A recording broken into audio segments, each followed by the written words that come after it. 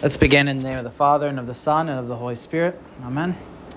I believe in God, the Father Almighty, maker of heaven and earth, and in Jesus Christ, his only Son, our Lord, who was conceived by the Holy Spirit, born of the Virgin Mary, suffered under Pontius Pilate, was crucified, died, and was buried. He descended into hell. The third day he rose again from the dead. He ascended into heaven, and sits at the right hand of God the Father Almighty. From thence he will come to judge the living and the dead. I believe in the Holy Spirit, the holy Christian Church, the communion of saints, the forgiveness of sins, the resurrection of the body, and the life everlasting. Amen. And we'll go down to the Catechism memory work. What is the sacrament of the altar? It is the true body and blood of our Lord Jesus Christ under the bread and wine, instituted by Christ himself for us Christians to eat and to drink. And the Bible memory work. The cup of blessing that we bless, is it not a participation in the blood of Christ? And the bread that we break, is it not a participation in the body of Christ? 1 Corinthians 10:16. Let us pray.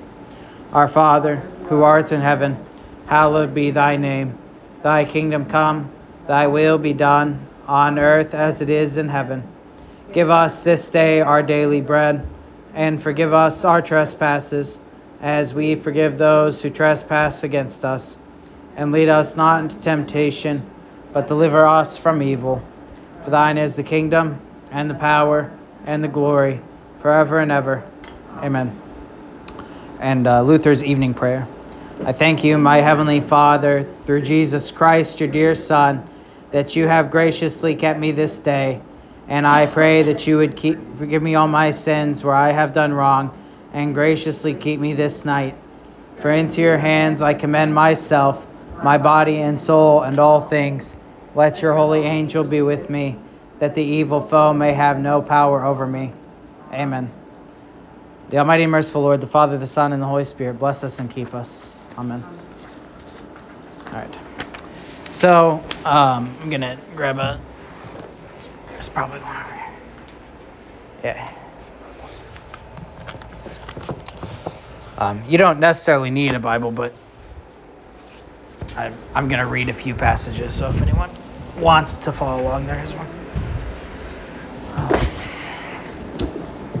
So, I just remember Rod asked some questions at the end of Bible study that I wanted to specifically talk about, and he's not here today. So, but we'll still talk about him anyway. He can just listen to the podcast.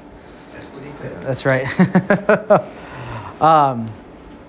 So I wanted to talk about, revisit the idea of the reality of the Lord's Supper a little bit, partly by way of review, but then also to answer some of those questions that came up. So we want to get to the benefit of the Lord's Supper next, but before we do that, we'll keep talking about the idea of it being Jesus' true body and blood.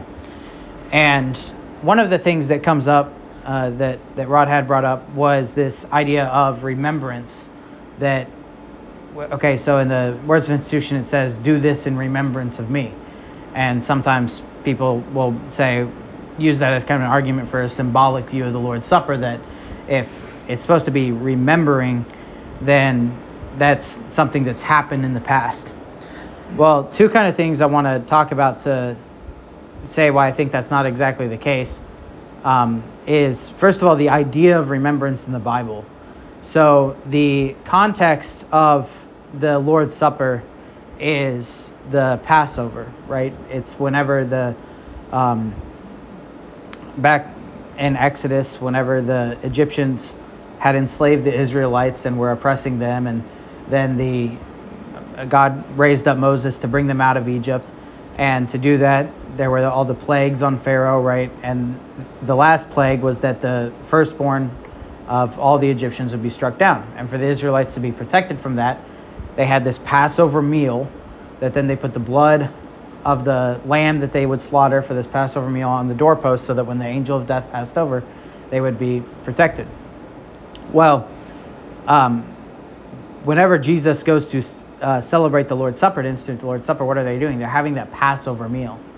And that in itself shows that And what does God tell Moses, right? He says, keep this meal every year as a remembrance of what has happened, of what I've done. And they would have that meal every year. The Israelites would.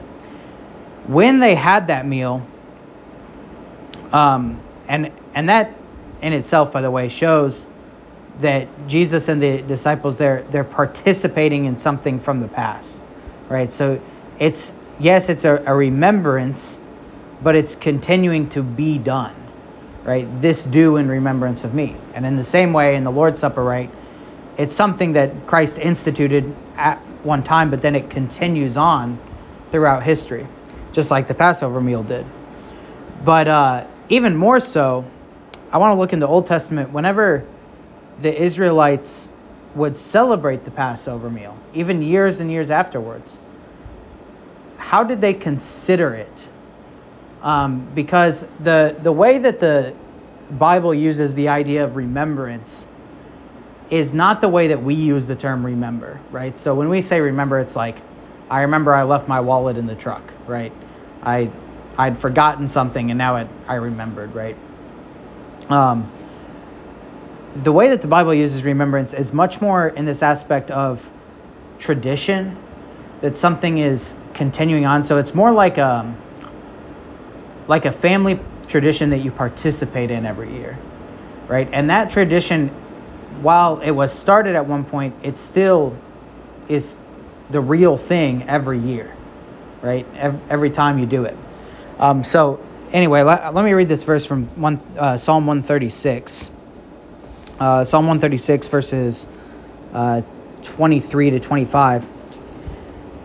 It is he who remembered us. So the context of this is the remembering the Passover, actually.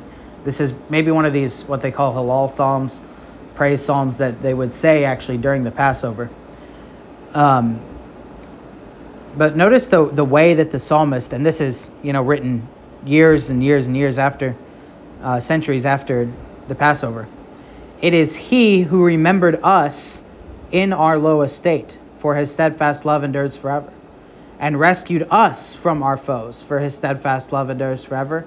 He who gives food to all flesh, for his steadfast love endures forever. Oh, give thanks to the Lord of heaven, for his steadfast love endures forever. Okay, so when the and you can even, I just happened to glance down at it. We got Psalm 137 right after that. That the psalmist there is remembering the Babylonian captivity, but and they say, by the waters of Babylon there we sat down and wept when we remembered Zion. So whenever the Old Testament Israelites speak about something, a major event, especially the Passover, that happened in the past, they talk about it like it happened to them, right? The Lord remembered us in our low estate. He rescued us from our foes. And so the point there is that the idea of doing something in remembrance in the Bible's view is that you're really participating in it. It's not just this past, like, oh yeah, I remember when we went to the zoo last year or something like that. It's not something that's purely in the past. It's something that actually continues on, and that even centuries later, it's still happening to us. The second thing on the idea of reality and to do this in remembrance of me is we should also remember what else Jesus says, which is, this is the New Testament in my blood. And we didn't talk about this last week, but what is a testament? Well, where do we hear that word in English most often? Someone's last will and testament, right? And if you think about that idea, it's the same kind of idea as remembrance. If you receive from someone's will an inheritance, then that, let's just say it's money for the sake of ease of argument, that money is still real money, right? That money can still be spent and invested and whatnot. So when Jesus says, you have my blood as the New Testament, what I'm leaving you, and this is what Luther's talking about in that Christian Questions and Answers when he says we should remember that it's a memorial, that he's giving us something that's still live and actionable, right? Something that's still real. And it's just like if someone were to leave us that inheritance.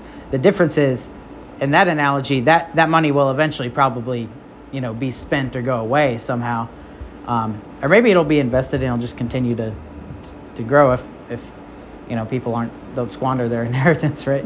But the thing with the Lord's Supper is, as Jesus continues to give us his blood, right? He continues to fill up that inheritance. Hey, Steve, how you doing? I'm Sawyer. Good to meet you. Sorry, I'm late. Oh, you're good. We're just talking about the Lord's Supper here. So, this is Pastor Mazzaferro. Am I saying that right? Yes. Okay, from Meridian? Meridian. Good deal. All right. So that's kind of finishing up the reality of the Lord's Supper. Any questions or comments on that? Okay, so next I want to talk about the benefit. So if you have your catechism pamphlets there, we're normally in the sanctuary, so we're kind of doing this on the fly here. But then there's two questions that Luther asked there. We're on page 19 and 20. First, he asked very directly, what is the benefit of this eating and drinking? These words given and shed for you for the forgiveness of sins show us that in the sacrament there's forgiveness of sins, life and salvation given through these words. For where there's forgiveness of sins, there is also life and salvation. Then he also kind of asked a related question next. How can bodily eating and drinking do such great things? Certainly not just eating and drinking here do these things, but the words written here do these things, given and shed for you for the forgiveness of sins. So just like with baptism, he's going to focus on the power of the word that enlivens the element, right? It's the word with the water that makes it baptism. It's the word with the bread and wine that makes it the Lord's Supper. These words, along with the bodily eating and drinking, are the main thing in the sacrament. And then whoever believes these words has exactly what they say, the forgiveness of sins. So the benefit of the Lord's Supper, to put it very shortly, as Luther does, is the forgiveness of sins, right? And where there's forgiveness of sins, he says there's also life and salvation. Now, one of the things that I think about a lot is in the means of grace, right? So you got baptism, you got the word, you got confession, absolution. We've talked about all these things now in our What We Believe class. And now we have the Lord's Supper. All these things have the forgiveness of sins. And why did God not just give one of them, right? Like, we're sinners, we need the forgiveness of sins. Okay, baptism, boom, done, right? Like, why does he give all of these things? Well, I think two answers to that. And we've kind of talked about this before, I think. One is that we're poor, miserable sinners, right? And we need it constantly, right? I was teaching on Habakkuk this morning and Beautiful Savior, and talking about the righteous shall live by faith. And in Habakkuk's time, that he's specifically lamenting all the hardship in Judah and all the wickedness and the child sacrifice and everything that's going on. And God tells him the righteous shall live by faith. And we're talking about that, and someone in the Bible study congregation said something insightful. They said, that's a really hard thing to do. I was like, yeah, it is. It is hard to be patient and to trust in the promises of God. It's hard to trust that he's working out all things together for good whenever life sucks. And this is why we need all the forgiveness of sins, right? This is the beautiful thing about Lutheran theology, I think, in some ways, is it's just constantly pumping you full of the forgiveness of sins, right? Baptismal identity, hearing the word, reading the word, preaching the word, confession, absolution, Lord's Supper, right? Forgiveness of sins, promises of grace, promises of mercy. We constantly need to be reminded of that. The other thing is that each of those means of grace has its own kind of unique way it relates to the sinner, I think. So baptism, we talked about this this is the person's identity, right? This constitutes someone's relationship with God, right? That they are a baptized child, right? Their father adopts them in baptism.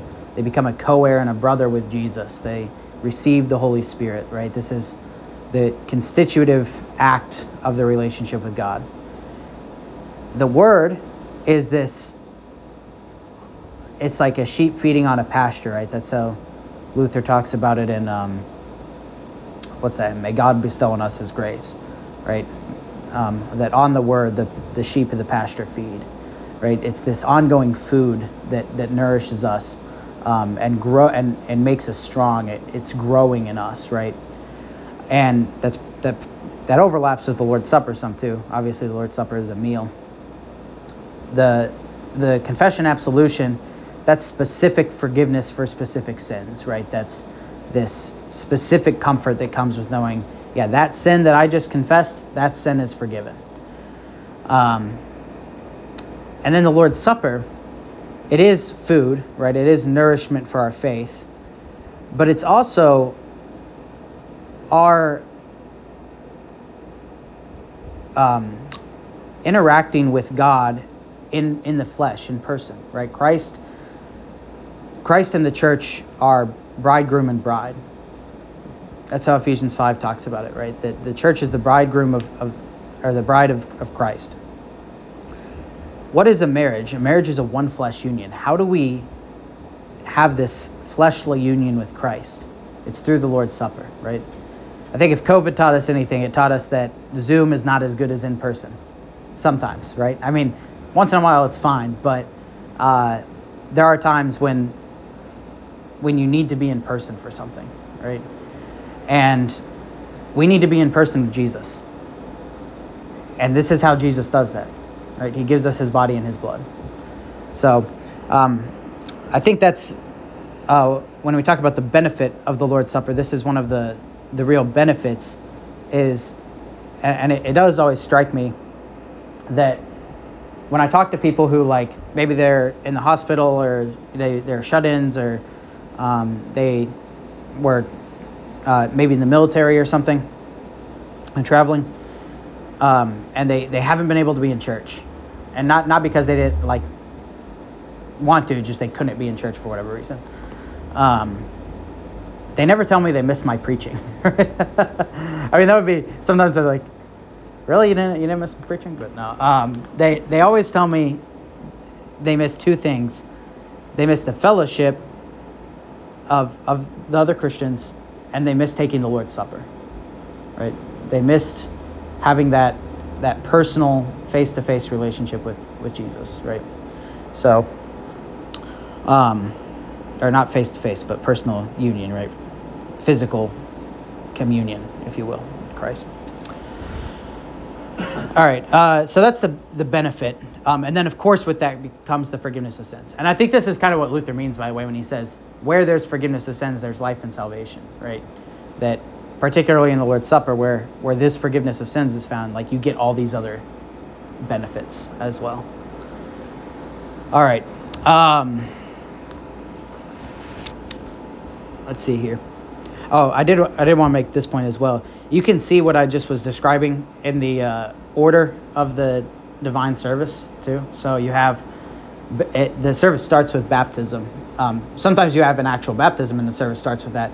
But even if it doesn't, you have the invocation, right? In the name of the Father, Son, and Holy Spirit. That's the baptismal identity. And then you have the Word. And, then you have confession, absolution. And then you have the Word, both read and then preached. And then you have the Lord's Supper. Right? So in a divine service, you get all the means of grace tied together.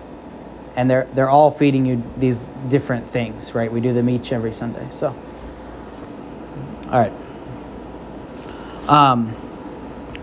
The next thing we want to talk about, the next two things, and we'll see how far we get today. I am going to have to take off probably about 3:40 just to make sure everything's organized for the service.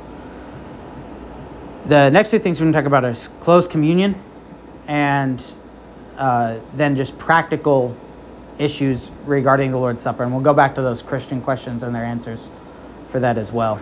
Although I don't think those are in this pamphlet, unfortunately. So, but that's okay. We looked at them a little bit last week. All right, so I'm going to give you 3 reasons why we practice closed communion. So the practice of closed communion, just in case you're not familiar, I think most of you probably are, but is that only people that are confirmed members, basically, of or have gone through instruction, let's say, because confirmation is, and I'll just say this, confirmation is not directly in the Bible, right? So we should be careful that we're saying instruction from a pastor, under a pastor's guidance, and then what that ends up looking like. For instance, there's a rite in the Lutheran Service Book Agenda that's First Communion prior to confirmation. So someone can be instructed and not necessarily be confirmed anyway. But anyway, a communicant member of the Lutheran Church Missouri Synod takes communion at Lutheran Church Missouri Synod churches, right?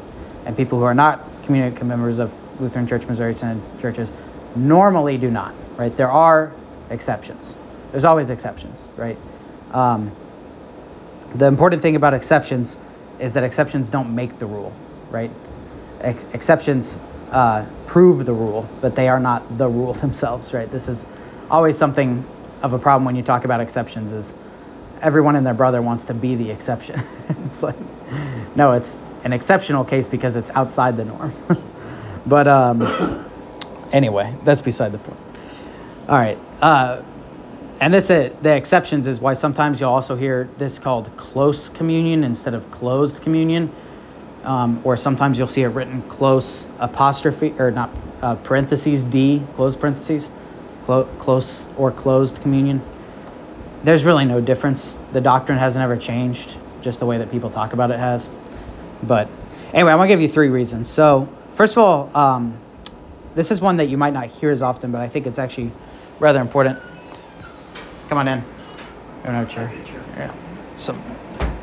You sure? Here, we got you. All right.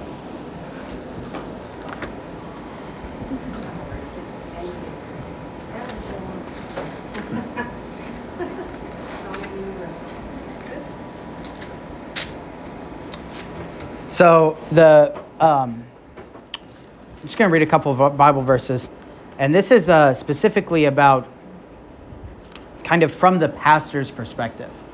So this is something I don't think really gets talked about enough a lot when we talk about closed communion.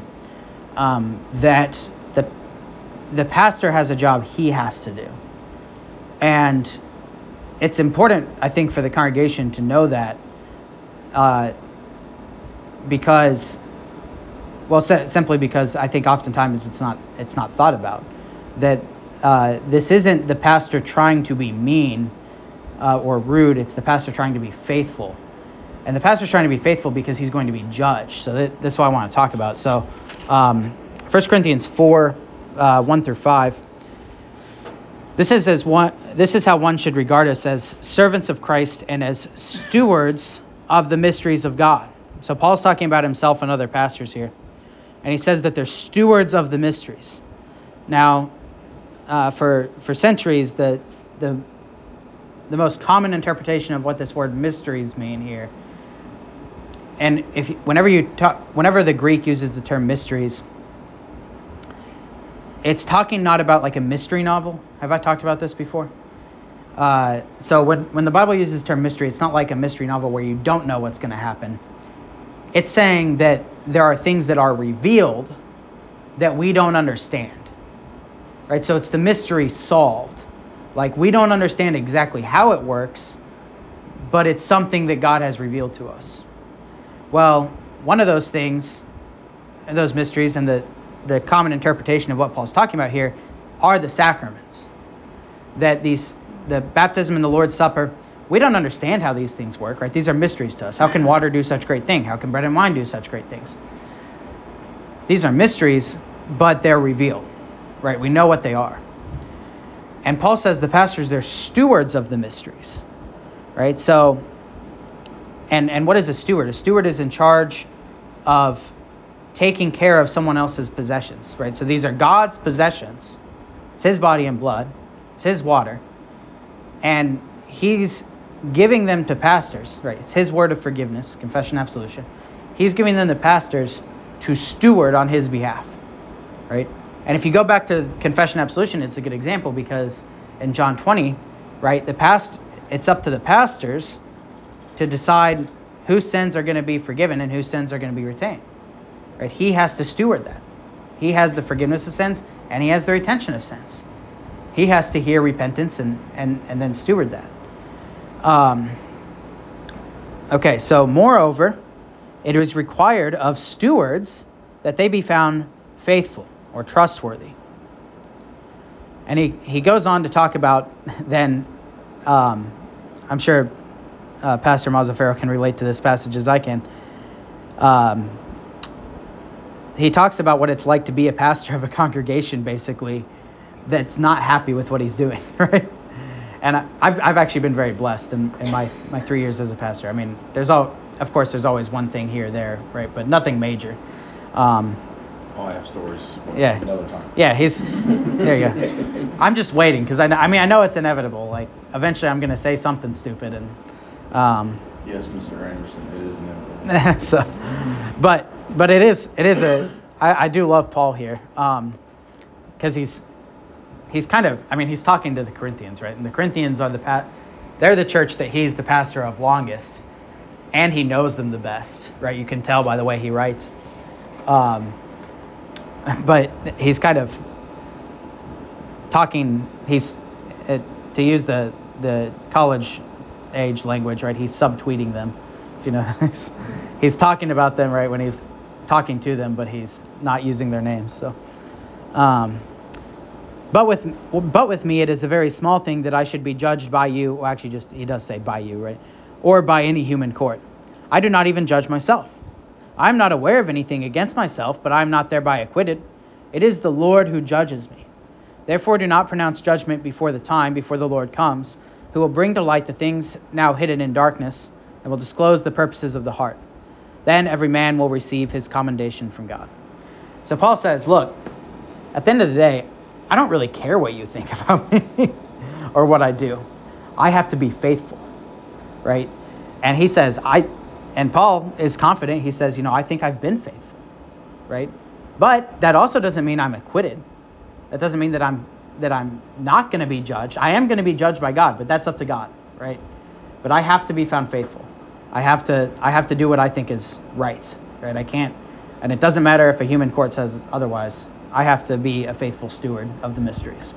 Okay. Likewise, I'll just to add to that, James 3:1.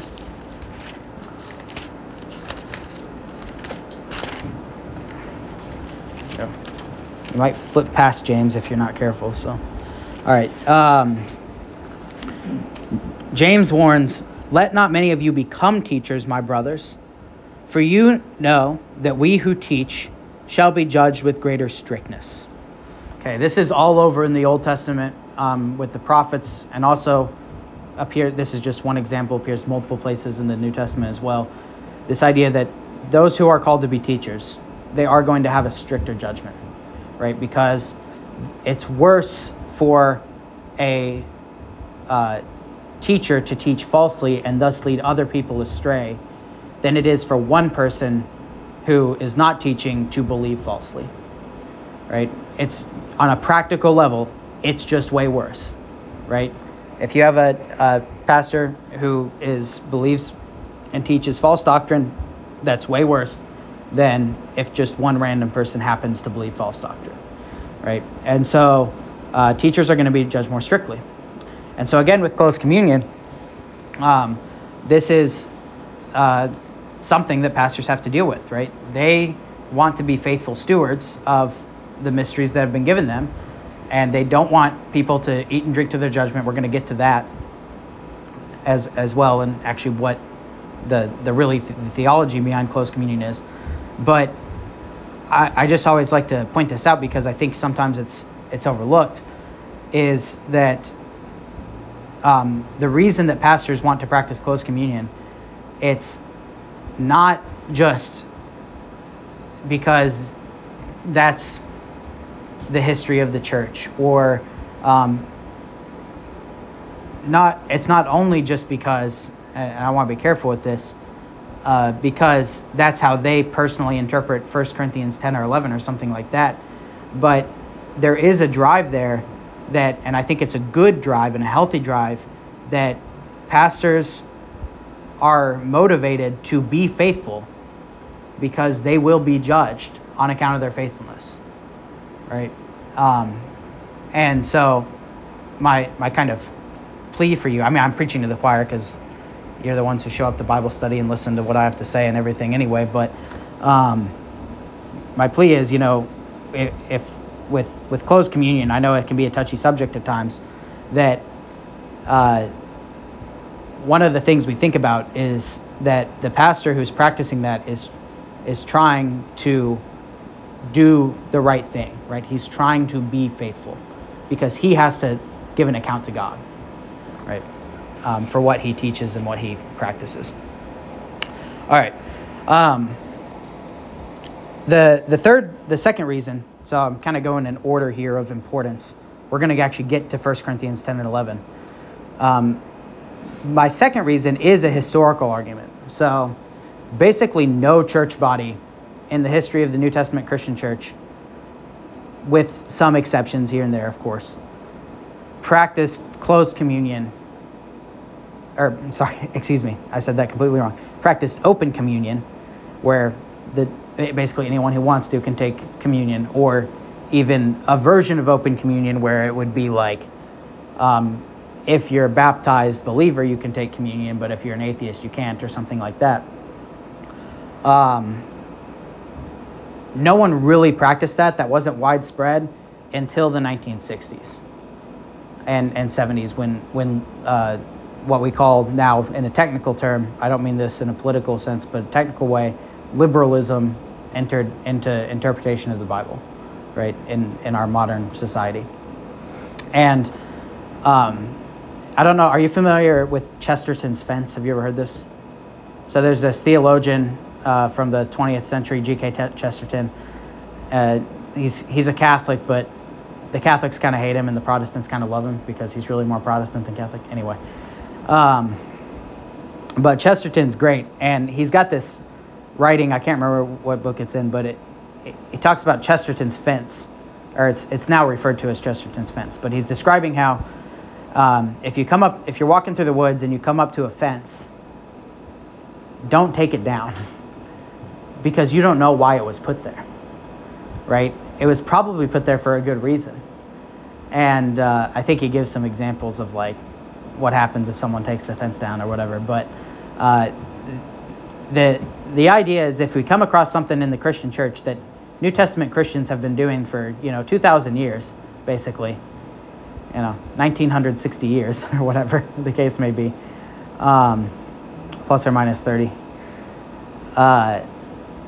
probably don't mess with it, right? It's probably just a good idea to respect what everyone's always thought and the way that everyone's interpreted the Bible until now. I mean, it is possible, right, that maybe we've missed something for 2,000 years and we need to correct it. That's possible. Now, I think the scriptural argument will show that's not the case here, but it's pretty unlikely, right? Like, especially with something as kind of major as who's going to take communion, right? This is definitely something people have thought about before. So if we come up to this fence, right, closed communion, let's not just like take it down just because it seems rude to us now or something like that, right? So if you think about the 1960s and 70s and liberalism, what are they saying? One, they're saying that the Bible's not wholly God's word, and that a lot of the things in the New Testament, those are just cultural and we can just do away with them, right? Which is kind of a dangerous way to approach the Bible.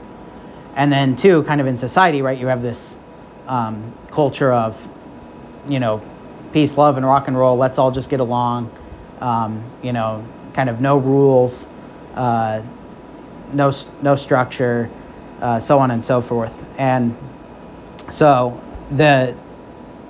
that obviously goes along with open communion, right? Where the churches that started practice open communion, their argument was, well, we just want to be accepting of everyone, right? And that sounds nice on the surface, but ultimately, I think the scriptural argument, which we'll get to here, shows that that's actually not the nice thing to do. That we're actually, again, going back to Chester's defense, it's there for a reason. It's there to protect people. So, all right. Those are the two minor reasons. Let's get to the major reasons. So 1 Corinthians 10 and 11. What time? Okay, thanks. Yeah, just let me know when we get 3:40. So 1 Corinthians, we'll start at 1 Corinthians 11, 27 through 29. This is going to be our starting point. Whoever therefore eats the bread and drinks the cup of the Lord in an unworthy manner will be guilty, profaning the body and blood of the Lord. Let a man examine himself, and so eat of the bread and drink of the cup. For anyone who eats and drinks of the cup without discerning, or eats and drinks without discerning the body, eats and drinks judgment upon himself. And he goes on, this is why many of you are weak and ill, and some have died. So the first starting principle there is that the Lord's Supper can bring harm to someone that eats and drinks in an unworthy manner. It can bring spiritual judgment, right? And we don't know exactly what Paul is referencing here as far as what exactly these illnesses and weaknesses and death looked like, but he's saying that there's such unworthiness in the sacrament and in the Corinthian church that people are he sees that as a connection to people becoming ill and dying, which is kind of an interesting thing. But regardless of that, right, there's still a spiritual judgment, right, that happens if someone eats and drinks unworthily, okay? And so to go back to the pastor argument, right, one of the things pastors want to do is protect people from that, right?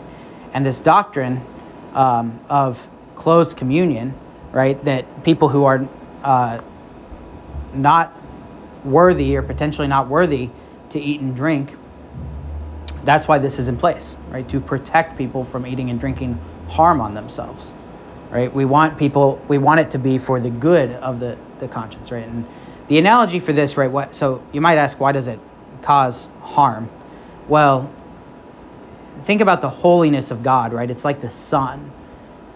It gives life, and it's bright, and it's wonderful, right? But if you get too close to the sun and you're not ready, you're not protected, then you're going to burn up, right? It's the other analogy I use for this is like if a parent walks into a room and a kid's doing something he's not supposed to, there is an automatic judgment there by the presence of the parent, right? You don't have to ask what they're doing. They don't have to show you or explain to you what they're doing. The fact that the parent is there, automatically the kid's like, hides whatever it is and has the feeling of shame, right?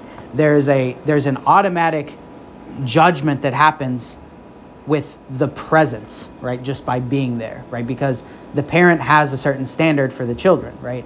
And so likewise, when we come into the presence of God, we don't have to like discuss what sin is and the 10 Commandments and go through some sort of theological debate about whether or not we really sinned.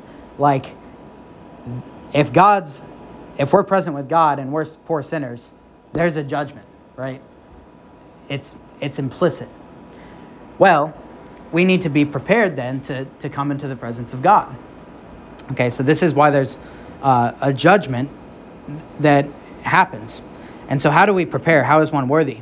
Well, Paul says here that a person should examine himself and that they should discern the body, right?